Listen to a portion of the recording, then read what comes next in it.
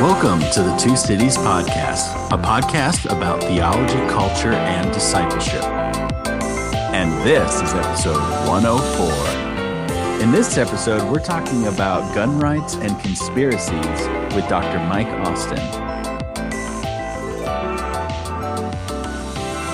Dr. Mike Austin is professor of philosophy and religious studies at Eastern Kentucky University, and he's the author of God and Guns in America, published by Eerdmans. Team members on the episode from the Two Cities include Dr. Amber Bowen, Brandon Hurlburt, Dr. Chris Porter, and myself, Dr. John Anthony Dunn. So in this conversation, we really wanted to kind of extend the conversation that we had in our previous episode with Professor Carly Crouch and Professor Chris Hayes, where we talked about guns from a biblical perspective. And here we want to talk about guns from a philosophical perspective and think more about the nature of the rights that we have as Americans. What were some of the thoughts that you all had about our conversation with Dr. Austin? I really enjoyed the way that Mike engaged with not just a binary argument of you must have guns to be able to protect rights, or it's my right to have guns versus guns are intrinsically evil and therefore they should not be owned by and should not be engaged with it whatsoever. But he has a more nuanced, if we can call it a via media approach to the topic, and especially as that flows on in terms of the conspiracy theories and the other attendant discourse around the questions of gun ownership and gun violence in the US. Really appreciated just the humility and the posture of Dr. Austin. He didn't pull any punches. He's very clear and direct about calling what's a conspiracy and what is not a conspiracy, but he did so in, at least in my perspective, just a really peaceable way, and he really modeled what a positive and peaceful response to gun culture could actually look like just in our conversations. But really the thing I was most intrigued about was the fact that Chris bought a gun in America. Yeah, I did it to prove a point about gun control in the US. Chris, you couldn't have gone to Chick-fil-A or something. But anyway, to get us back on our conversation with Dr. Austin, what I really appreciated about his approach to this issue is how he is nuanced and he is humble and he is very willing to dialogue, and he has really great practical advice for how to do that about these hot button issues. So as Chris said, he really demonstrates this third way approach between maybe two extremes or two sides that people either tend to gravitate towards side A or side B. Side A being pacifism and side B being just war theory and that sort of thing. And what Dr. Austin's interested in doing is what he calls peace building. And I thought that was a very constructive and creative approach and way forward. All right, and here's our conversation with Dr. Mike Austin.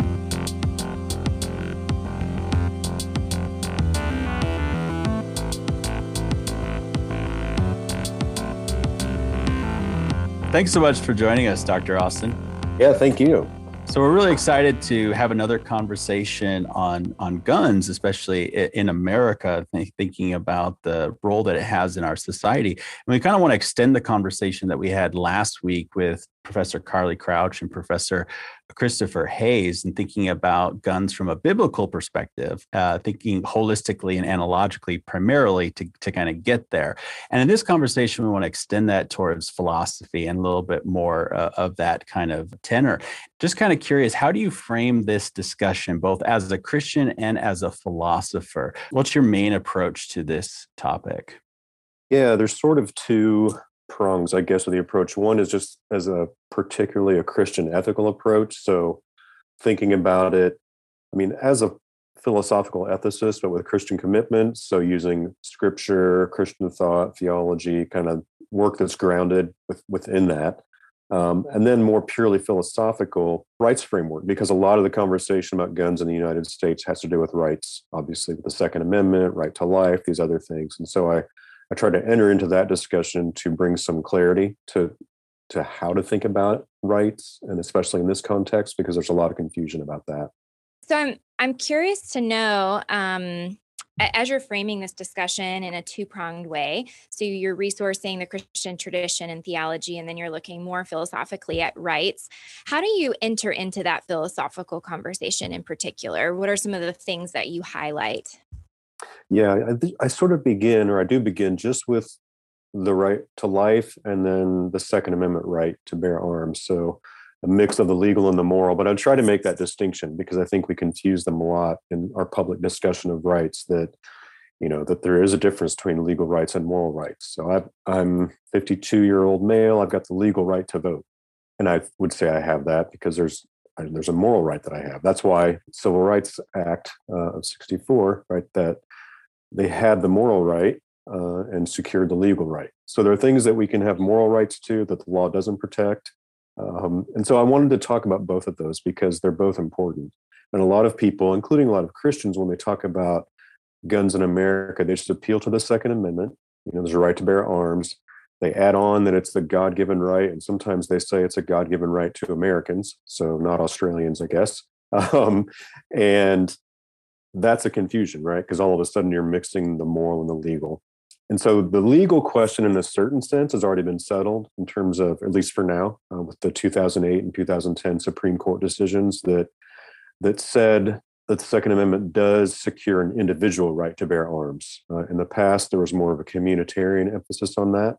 And it's a little foggy how you really strictly delineate those. But the idea that the Second Amendment really does talk about an individual right to bear arms was affirmed or secured by those two Supreme Court decisions. But then, of course, there's that deeper question for Christians about the moral right, right? Because my country I've got the legal right to do all kinds of things that are wrong, commit adultery, lie to my best friend. But doesn't mean I should do them, morally speaking, just as a human being or as a follower of Christ. And so I try to separate out those two. And I really want to put pressure on Christians to not just appeal to the Constitution or the Second Amendment, but to think more deeply about it, both philosophically, but then in ways that are informed by their faith. And I just think we don't, like so many issues, especially among certain segments of the Christian church in the United States these days, it's a lot more informed by just the cultural waters of the moment, politics, all that kind of thing, by a slogan or a meme. And so I want to get deeper and get people to think more deeply about it.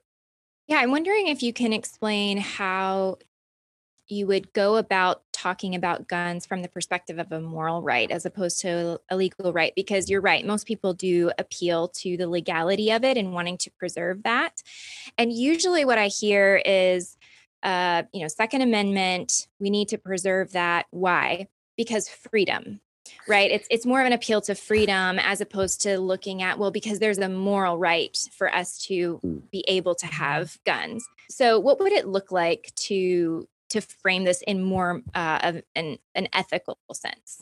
Yeah, I think the best argument for a moral right, it ends up depending on the right to life. So you can, and I've forgotten the name of the philosophers that make this, but essentially the idea is I've got the right to life. That's a moral right that I have.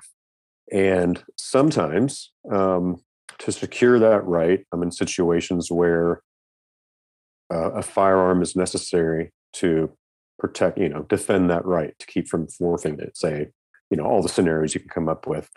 So in the philosophical terminology, then the right to bear arms would be like a means right. It's a right that is a means to secure my right to life. I'm grounded in self-defense, that kind of thing. So I think that's probably the best moral argument that I can, that's one I rehearse in the book that I think that's the best that you can do. And I think there's some force to that. Somebody who has, and as I wrote the book, and since I have been thinking since the book came out, I probably moved even more against kind of the use of guns and those kind of things as a Christian, and even philosophically, but also just trying to live an ethical Christian life. And I have more problems with than I did even then. So you've described what the moral argument might be in favor of owning guns. What types of moral arguments would there be against owning guns?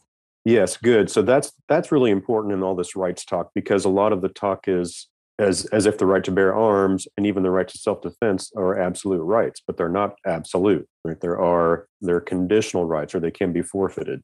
So if to save my life means I have to kill 1,000 people, that's a lot harder conclusion to choke down, right? That my right to self-defense, assuming maybe they're innocent people, set up a thought experiment like philosophers like to do. Other people have rights as well. So usually we think of standardly that my rights end where significant harm, where exercising my right to something would put significant harm to another person. So, like they talk about in high school social studies, you can't yell fire in a crowded theater. And so in cases where the right to bear arms risks or even perpetrates great harm on other people. I mean, people have a right not to be shot in school, in a synagogue, in a church, at the mall, all those kind of things. So when rights conflict, you try to do your best to sufficiently weigh the interest of everybody involved. And so that limits the right. And again, in the legal realm, the Supreme Court also said that their decisions about it being the Second Amendment, securing an individual right to bear arms, is perfectly consistent with limits of who can have a gun, where they can carry a gun, what kind of gun they can have, all those sorts of things. So I found in my discussions with people in real life and even more online since the pandemic, they don't understand that rights aren't absolute. They tell me I don't know what a right is if I say there are conditions. And just like, well, I do know what a right is. I mean, this is just a standard part of the legal and moral tradition. So I think that's the difficulty, right? In some ways, of trying to adjudicate between those two. That's really fascinating, Mike. I wonder, in your book, you write about a little bit about the history of guns in America. But I wonder if you could give us and our listeners maybe just a brief rundown of how these rights, the legal and the moral, how they became separated in the public discourse, and especially within Christian discourse. Mm. Yeah, well, I think they actually get merged, right? So like people kind of talk about them and kind of go back and forth without really realizing it. But I think part of it goes back to just our history, right? I mean, sort of the tradition of guns and the right to own, right to bear arms. You can find some of those things in older, documents that predate the Constitution. So those have been present in some of those things. But the Revolutionary War, the Civil War, and then really in the 1800s, there's a book called The Gunning of America that talks about the influence of corporations in America and how, like the Winchester Company could barely stay afloat. They stayed afloat in the 1800s by selling arms overseas. And then in the 20th century, a lot of cultural things came into play, right? And so guns became less about, at least during that time, they were less about self-defense and more about sport, about being, there are these ads, buy your son a Winchester 22, you'll be proud that he's a dead-eye marksman, those kind of things. So what I think has happened with Christians in particular, like a lot of things in the United States, there's this melding of identities and traditions and beliefs from sort of American history, American culture, past and present, with Christian views. And because God is mentioned and discussed in some of those founding documents and by the founding fathers, it all just sort of gets in this sort of big mess intertwined. And you add that, certain kinds of identity, whether it's regional, right? People in the South, or I grew up in the Midwest. I mean, my dad had a gun cabinet with a little chintzy lock on it. And that was just normal growing up in Kansas for me. So I was around them, used to them, taught how to use them safely. Whereas for other, so that's part of some people's sort of family tradition. They think some people think obviously being American means owning a gun, and even part of being a Christian, and they'll use biblical, purported justifications for that. So yeah, all that stuff it's just a mess, kind of like the abortion issue. There's so many different things that come into play that it's become so emotionally laden and so difficult to untangle everything. And so one thing I'm trying to do in the book and just in other venues is just try to separate out what are the issues. Let's just kind of focus on one thing at a time. What are the central things? What can we do to reduce gun violence? Those kind of things. So, thanks, Mike. One of the things I find really interesting here as an Australian, but also as one who has spent a reasonable amount of time in the US, is that intertwining that you're talking about, where the moral right to bear arms has become associated with the divine right to bear arms. And it seems that, as you said earlier, this is a right for Americans. It's a divine right of Americans. It's not necessarily a divine right for anyone else, because the rest of us in the rest of the world are heathens with free healthcare. I'm interested. Can you explore that a little bit more in terms of not just the cultural impact of that, but that shift from a moral argument into a theological argument for that. And what then happens when that comes back onto itself in trying to tease it back out as a legal, moral issue? Yeah, I think it seems to me the discussion often begins quoting the Second Amendment, and then it's a God-given right. And then I think when you get some of that American exceptionalism or what Sean Hannity, I don't know if he still says it. I used to drive to a town about 45 minutes away and teach in an extension campus. And so on the way there, I'd listen to Hannity, and on the way home, I'd listen to NPR just to kind of, Hannity, America is the greatest country God gave the world, whatever, however he used to say it. Maybe he still does. I don't know.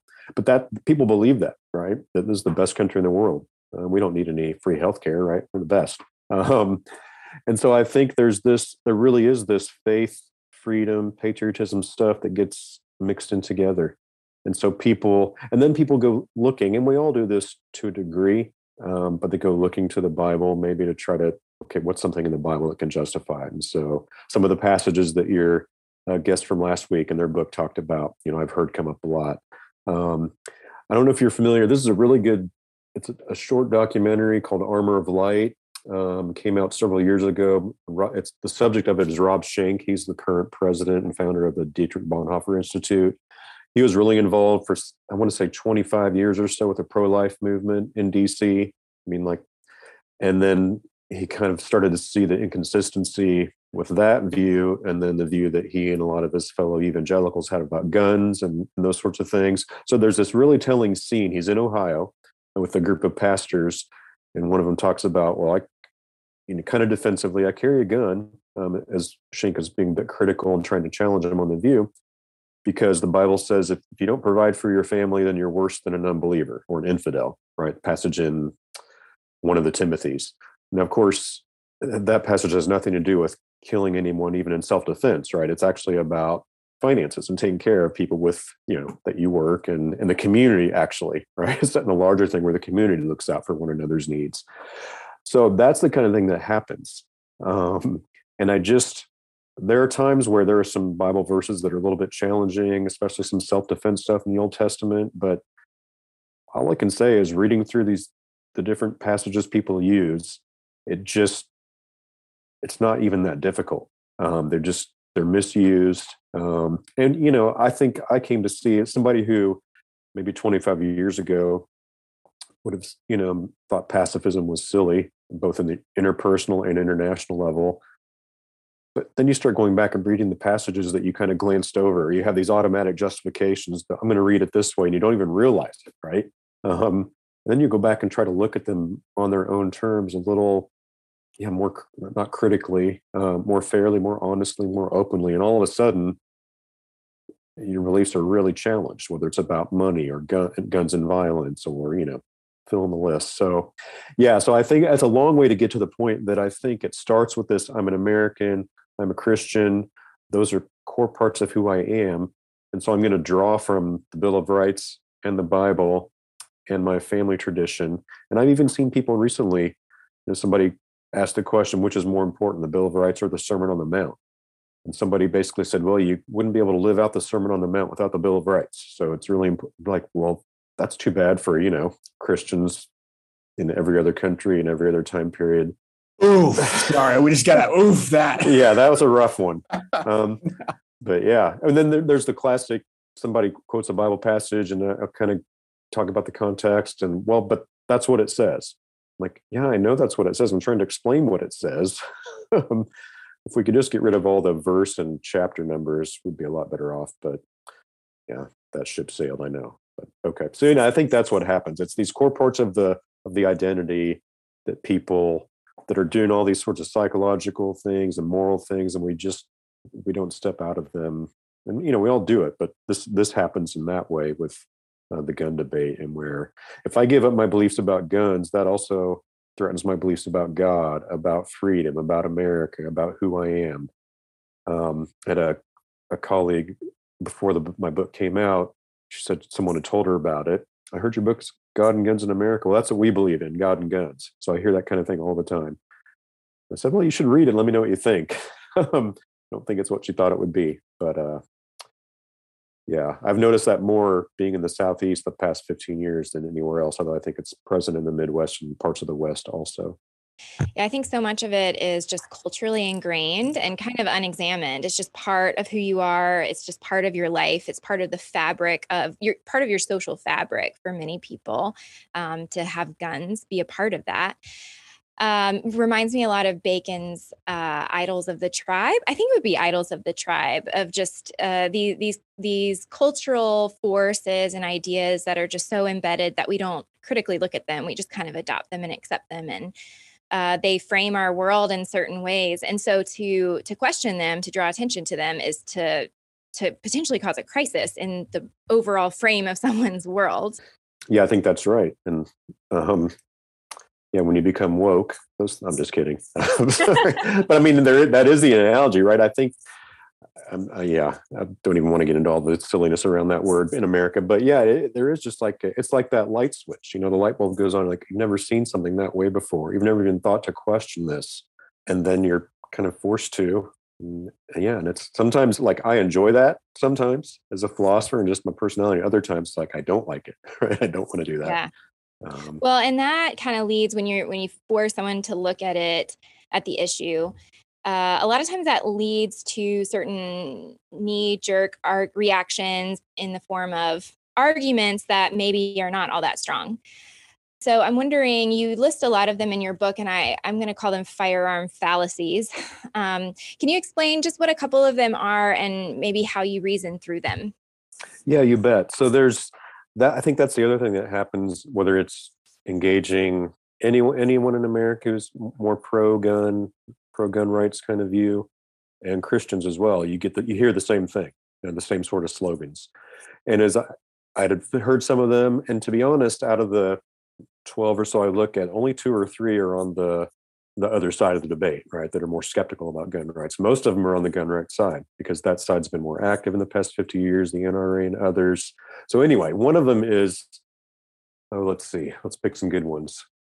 Oh yeah, it's not a gun problem, it's a heart problem, right? So you take people's guns away, they'll find a way to kill themselves or somebody else, right? So they'll use a knife. You take the knives away, they'll use a rock. So you're going to get rid of all knives and rocks, right? So, well, I mean, one thing to say is using, I hope, some kind of informed common sense. If I'm walking down the street and the guy comes up to me with a knife or a rock, I'll feel a lot safer and better able to, run away than if he has a gun, right? So it's more lethal, kill more people more efficiently, more quickly. That matters. That's part of it. And the other thing to do with that is, look, that's what always surprises me. People that have Christians that have, I guess, Augustinian sort of leanings about original sin and those sorts of things, use that as a defense for people having guns, right? But it seems to me we should be really skeptical at giving deeply fallen creatures this ability without vetting them much, if at all, to own something that can kill large numbers of people, right? So actually, part of what I want to say is it is a heart problem, and because of the fallen nature of the human heart, we shouldn't be so quick to give people access to firearms that can do the damage that it can do. Second, the fact that we have a heart problem actually, which is about as fun as it gets in philosophy, can be a good argument for, putting some more restrictions on who can own and use firearms. So that's one. So that's similar to the argument that we had here in Australia in terms of we had a mass shooting at Tasmania at a tourist destination. And so the argument went, well, because we as people, we as humans are capable of these sorts of atrocities and significant events, we should limit the amount of force projection, the amount that people can do these things in a large scale in a short period of time. And so we had a large scale gun buyback, etc. It's interesting because I see when this debate comes up on Twitter, though, and on social media, I see that actually being thrown back against gun control by people saying, well, yes, but you have acid attacks. In Australia or in the EU, acid attacks are just the same as our gun violence in America. So why should we give up our guns? And the one that came up just earlier today was someone saying that to a person in Switzerland, where they have had some total of 1 acid attack and it was being compared to, you have acid attacks and we have school shootings and policemen shooting unarmed black people, which, so far as I can tell, just watching the news media, seems to be an almost weekly occurrence in the US. What sort of that seems to be a significant cognitive dissonance that is going on there. Is that a cognitive fallacy or a theological fallacy, or is it just a struggle with the moral underpinnings of the framework that we have? Yeah, I think it's probably, I mean, case by case basis kind of thing, but I think all those things are bound up in that. But it's especially it's just empirically not the same. That's like, so yeah, I write about this on the day that the Sandy Hook shooting happened. That same day in China, a man snuck into a boarding school with a knife. And I think he's injured, I want to say around 20 people, including some children. But there, one big difference is none of them died. So now knives can be lethal, but it's on that same, so yeah, weapons, things happen in other places. I've had people talk to me about rampant knife crime in London and the UK and how there's all these home invasions and all this stuff. And then you go and look and it just seems to be overblown. So I think it's another example of, I've got a view and I'm going to figure out a way to protect it. And I've heard this somewhere. And so I'm going to use that, as a way, yeah, there's one acid attack. Well, over 100 people are going to, if I have my math right, die today due to gun violence in the U.S. And that includes the suicide numbers as well. So, it keeps growing. It used to be, I think the most recent number, it's going to be up to 43,000 for 2019 or 2020. Or when I started writing the book, maybe in 2018, it was low to mid 30s. So that's a serious increase over just a few years. I don't think people, I think when you are in these worlds, you want to just, like what you say, you want to justify certain actions. Like what's it going to take for people to wake up? I know, John, you've talked about how, was it after Sandy Hook? You're like, if this didn't fix it, if this didn't stop the problem, then what will? So here in Australia, we essentially removed guns from the populace. Socioculturally, that pretty much is going to be a non-option for America. And so you talk at the end of your book about the Brady Act, which I find quite amusing, given that in 2001, I decided to go to Walmart, see if I could buy a handgun. I was successful in buying a handgun and walked out of the store without even showing a license. I was, as an Australian citizen, I wasn't an American. There was no background check done. If that's the degree to which we have if that's the degree to which the governmental controls, and I'm using controls in inverted quotes, is actually working, what are some tangible ways that gun violence can be mitigated? I mean, people are advocating for greater personal responsibility.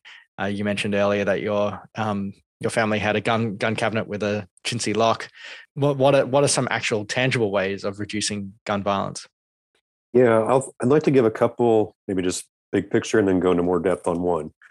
One of them is just, and this is more the moral or spiritual aspect, is just the church to be the church. And what I mean by that is, so much of what drives crime, including gun violence, it's economics, it's psychology, it's spiritual need, it's other sorts of violence, family violence, right, other kinds of things. And so, yeah, if we just work together, even interfaith alliances, with places that are especially plagued by gun violence, and do those sorts of things, that's important. No law is going to solve it all, obviously, or even a set of laws. They can reduce gun violence, and they're not going to do away with it. That's another fallacy people often talk about. No law will get rid of all gun violence. I'm like, well, no law gets rid of all drunk driving either, but we still have them as a deterrent and reduction. So that's one thing. Another thing, I think, what's commonly called red flag laws, but extreme risk protection orders, maybe a federal one of those, because they've shown to be successful in different states, where basically, if someone I know, a family member of somebody, a minister, a police officer is aware of somebody who's a danger to themselves or others, and they have firearms, they can start a process through filing paperwork to get a legal hearing before a judge, whether they should keep their guns or not. And you can do that with protecting due process and rights and those kind of things. But I think something that's really been on my heart and mind more recently, because I've seen stories again coming up in my Twitter feed on gun violence. I have a list with that, and where people are, it's just basically trying to mandate safe storage of guns. And again, you're not going to make that happen everywhere, but if you make it a law, more people will do it. They'll do the cost benefit analysis and they'll put their gun in a safe or something, a lockbox or whatever. Because when I wrote the book, I started doing research of examples where, well, a couple different kinds. One kind where there are examples of parents shooting their own children because they mistook them for an intruder. And I won't go into the stories, but they're heartbreaking, the things that happened. But what happens with safe storage can make a difference in a teen getting access to a gun to do a school shooting or, use it somewhere else.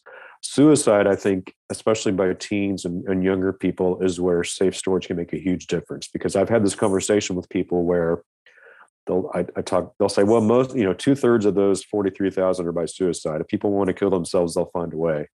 And it sounds right intuitively, except it's just in fact not true.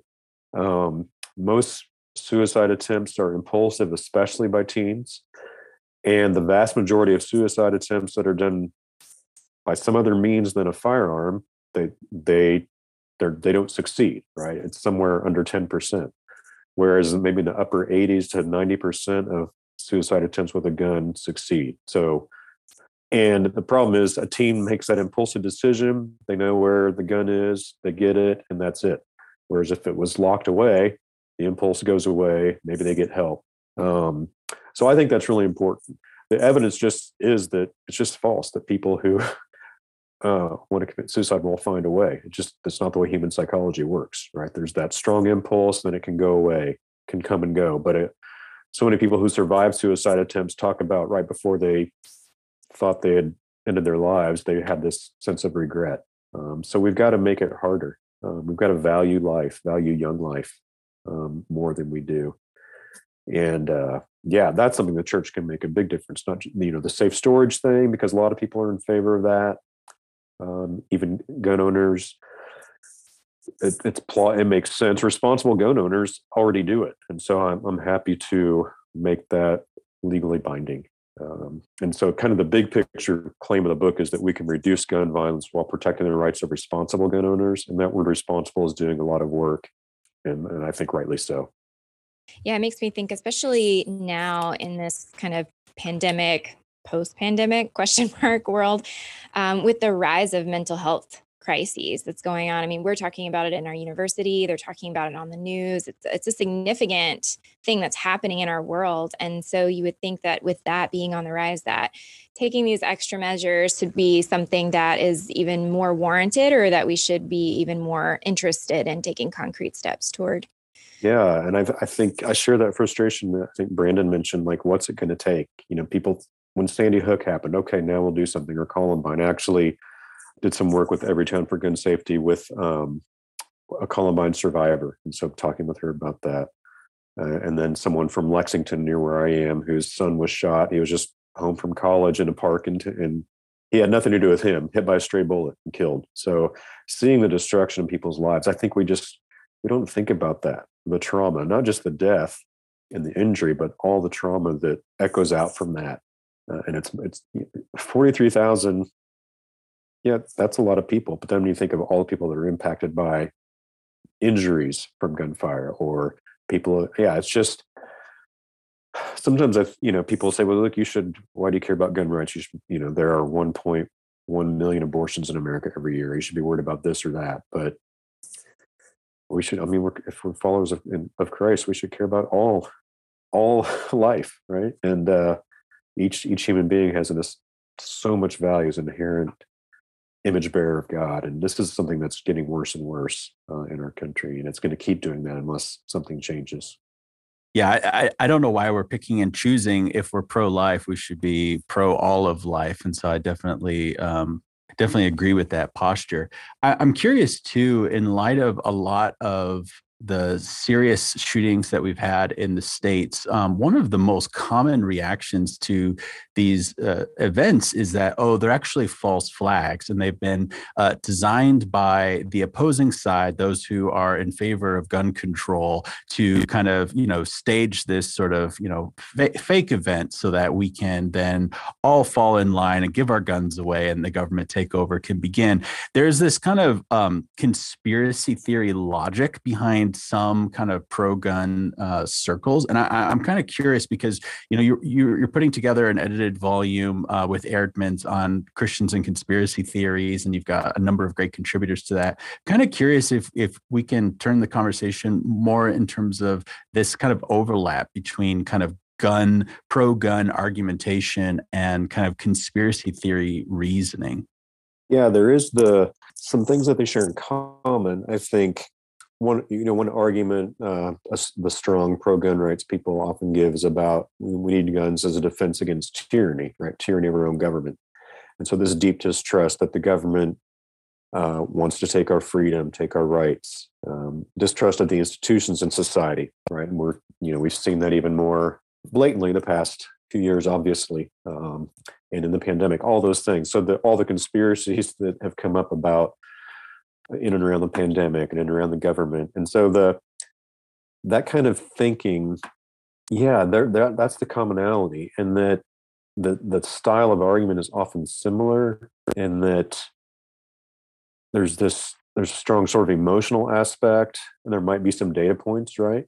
Because the government does overstep its bounds, obviously, right? So there are checks. That's why we have a system of checks and balances to try to work that out in our country. But yeah, I think that concern, like, look, as Christians and just as citizens of the United States, the best response to the concerns about tyranny are really strengthen the rule of law. But in many ways, that's the opposite of what's happening, right? But as Christians, that's for sure what we should want, because that's the nonviolent way to secure everybody's rights. Switching over to other kind of conspiracy theories, right? The false flag kind of operation. I've read, about the Sandy Hook. I've read a pastor whose daughter was killed in Texas. Somebody showed up and was, accusing him of lying about it. I mean, can you imagine losing your daughter in church to a shooting and then people coming and saying you're lying? I mean, I try to have good character and I work at it, but that would push my limits, I'm sure. So those kind of things. There's now conspiracy theories, right? In the book, we don't settle on one definition.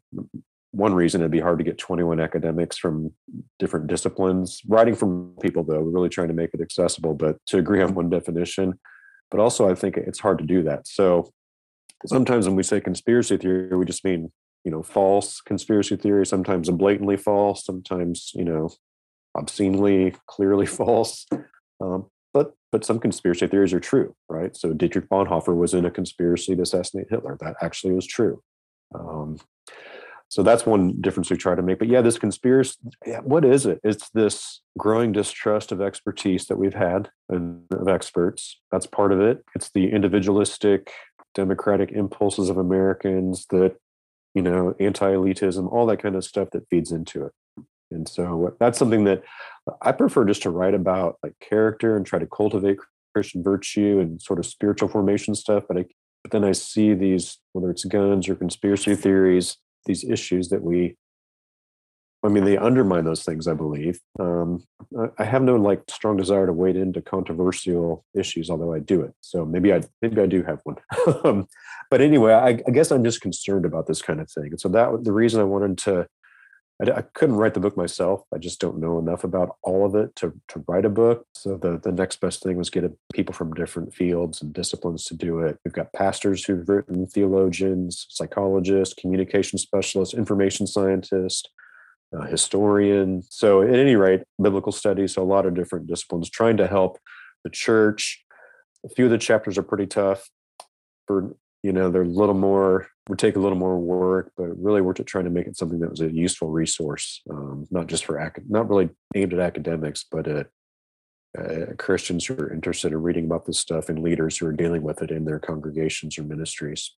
So there's all those things come in. And then there's just something, we kind of just feel, there's something about human beings, maybe it's pride, like I'm kind of it's that C.S. Lewis thing when he talks about being part of the inner ring, right? In one of those, I think it's in one of the space trilogies, right? I'm in the inner circle, the inner ring. So I'm special. So that happens in all kinds of ways in our culture and it's just human organizations. But I think that's part of it too. It's like, we know what's really going on and here's what it is. That for some people, that could be the motivation.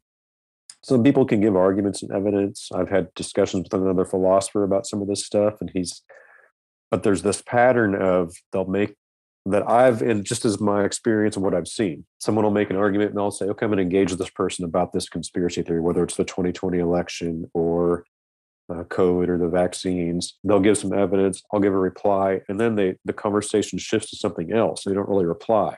So that's a feature of sort of conspiracy theory reasoning, is that instead of like, here's my argument for my conspiracy theory, then I say, well, here's my objection. They kind of allude to it, but then talk about something else. So it's sort of this, if you start playing a game of whack-a-mole, then it's just time to maybe move on. It's whataboutism. Yeah, right. Yeah. Yeah. So you mentioned being interested in Christian formation and cultivating intellectual Christian virtue. And what I'm wondering is, have you been able to identify, or do you have any thoughts about why conspiracy theories appeal to Christians? Like, what is it about Christians that potentially draws us to them in maybe a unique way? And maybe another way, more philosophical way to frame that question would be, what are some of the epistemic deficiencies or malformation on this broader cultural level internal to Christianity, particularly, I think, evangelical Christianity in the U.S., that are at play, that are just making us susceptible to the seeing false patterns that conspiracy theories are? Yeah, I think one flaw, I guess I would just say, an intellectual and moral. Sometimes it's hard for me I think in the actual world, they go together. So intellectual pride and a sense of a certain kind of moral or spiritual pride is at work. So think about somebody who said, I can think of individual people who have convictions, it appears, about U.S. election law, about how the legislative process works in Minnesota or Ohio or Michigan, about the efficacy of masks, about vaccines, about, on and on and on. All the, there's no way that you know enough about all that stuff, especially when you're going against consensus of experts. And of course, experts aren't always right. But honestly, and I've seen this in myself sometimes as I get in these debates about when they become more heated, right? Your pride gets up or anger comes up and you kind of get defensive. But to me, it's just, in some ways, as an intellectual hubris that you can know that much about anything. That's not possible and be justified.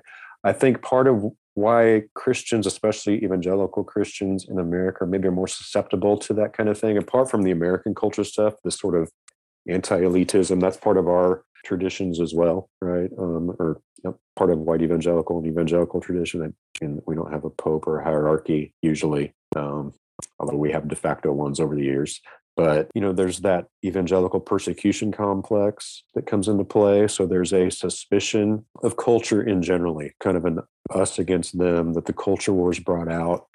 And so when you see the same institutions that you either have moral and spiritual disagreements with about abortion or other sort of cultural issues, and then you want to argue, then you just don't trust them at all, or you don't trust experts at all, or you think everybody who, all the experts at the CDC or wherever are, they're part of this conspiracy to take our freedoms away. And ultimately they want to shut down the churches, right? All those kind of things. So I think it feeds into that persecution complex that a lot of American Christians have. And I don't want to step on toes of any listeners, but I think this is probably right. I've read a bit about this. There's a skepticism about science that you can trace back. So there's just to young Earth creationist kind of stuff, right? The scientists are, it's like sometimes it's a conspiracy, or they ignore the data or the fossil record or all that kind of thing. And so if you're discipled by your church, which I don't know how much it happens today because I'm old, but it was definitely around in the 80s and 90s, that kind of thing, when I was in high school and college. to be skeptical of the scientific consensus about that, it's kind of easy to make the jump to skepticism about scientific consensus about anything, especially when it means I can't do stuff I want to do, or have to do things I don't want to do. So I think there's all those sorts of things. And then I think we just, especially as American Christians, this is where the cultural American stuff comes back into our faith. I'm free. I should be able to do what I want. It's my, the my body, my choice stuff I've seen in terms of not getting vaccinated. You could, write a good op-ed about that. Same slogan as the pro-choice crowd, right? That same person's against. So I think a lot of those things come into play, and those are some of my thoughts initially, I guess, on that question. So I'm sure there's much more a sociologist, psychologist could say, but those are some of my thoughts of what plays into that. And we're just, the anti-intellectualism, the reason I was in campus ministry for about 5 years and then decided to go back to grad school, become a philosopher. Mark Knowles' Scandal of the Evangelical Mind and Dallas Willard's Spirit of the Disciplines in different ways are what led me to that decision. But we see that book's as timely now as it was in 1991 when the first one came out. And I think we still see that. Yeah, we haven't cultivated. We've got more people like me who are professing Christians in, academia, especially philosophy. But I don't know how much of that stuff has filtered down to where there's a value of loving, the idea that we need to love God with our mind to the person in the pew, so to speak. And I think we really need to work at that. I think pastors are afraid to, not because the majority of the people that they're leading necessarily buy into all this stuff, but some do. And some of the ones that do are the loudest, and some of those also are the biggest donors. And so that there's a lot at risk there. So I'm fortunate, not only am I free of that stuff, but I'm at the school. I mean, no one cares what I say as long as I'm, a decent human being at Eastern Kentucky University. I don't have a doctrinal statement I have to stay within, right? So I think all that stuff comes into play. So one of the things that you cover in the book is a positive vision of what gun culture could look like in the US. To my eyes, it seems to address some of these aspects of the conspiracy theory and the conspiracy theories that go on within Christian circles without directly needing to confront the psychological challenge of these as identity markers for people. So you talk about peace building rather than pacifism, and also rather than just war. I was thinking it might be a good place for us to wrap up is thinking about what is the place that then we as Christians can hold in this debate. Is it just an either or is there a via media or a third way that we can address? Yeah, I think the peace building thing in terms of guns, the idea is, I think often the way that it actually works, whether it's the international scale politically and between nations or interpersonally on our streets and in our homes, violence becomes kind of the de facto option, right? There's this trust in violence that we have to get us what we want. A peace builder wants to say, look, the burden of proof should be on using violence, right? It shouldn't be, okay, I want to use violence. How can I justify it? And then you do it. But I think this actually is important in conspiracy theories too. And some of the contributors talk about this. In my chapters on humility, which comes to play, I think that virtue undergirds the approach to others where it's just easy to think conspiracy theory. You think the earth is flat, that you've been magnetized by the COVID vaccines and just dismiss the other person. But a peace builder is going to say, okay, as much as it's hard to do, what it means to love that person is to not just take them seriously, but in a certain way, take their view seriously. So they say something to you. Let's say it's about COVID vaccines. So then you paraphrase what they say to kind of make sure that you're understanding it. Then you praise them. And you got to do this honestly, right? It's not like I coach high school soccer and the girls know about the compliment sandwich, right? Say a nice thing, tell them what you really want to tell them negative, and say the nice thing. But you have to do this from the heart, right? So it's got to be done out of genuine love for people. But people they do care in a certain sense about what's true. So if you really believed, the conspiracy theorists I'm talking to, let's say they really believe that if I get the vaccine, that's going to be really damaging to me. It's going to poison my body.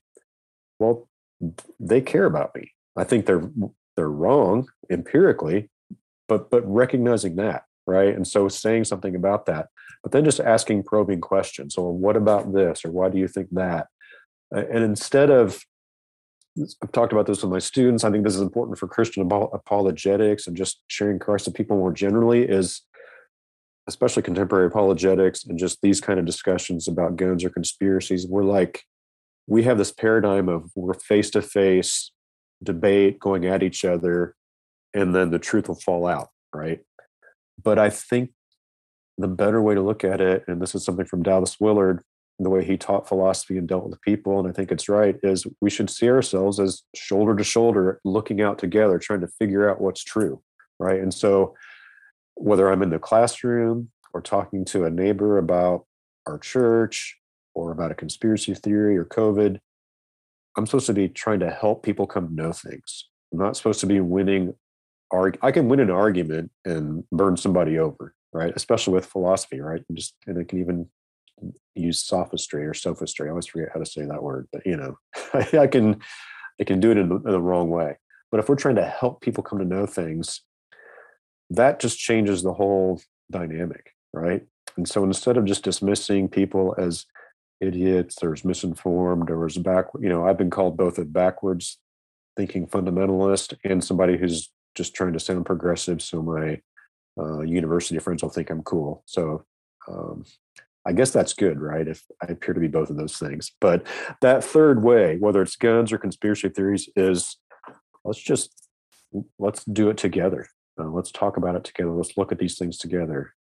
And I don't know, success, who knows what that would look like, what it would happen. But I think all of a sudden, instead of an enemy, you're working together side by side with somebody, and they can tell you care about them. So I think that's what we should do. Well, Dr. Austin, thanks so much for all that you shared, all of your insights, and especially the spirit in which you have presented a lot of these difficult issues related to guns and conspiracies. But just really appreciate your time and joining us today. Thank you very much. That was good. Yeah, we think you're cool. Well, that's good. I'm going to tell my daughters.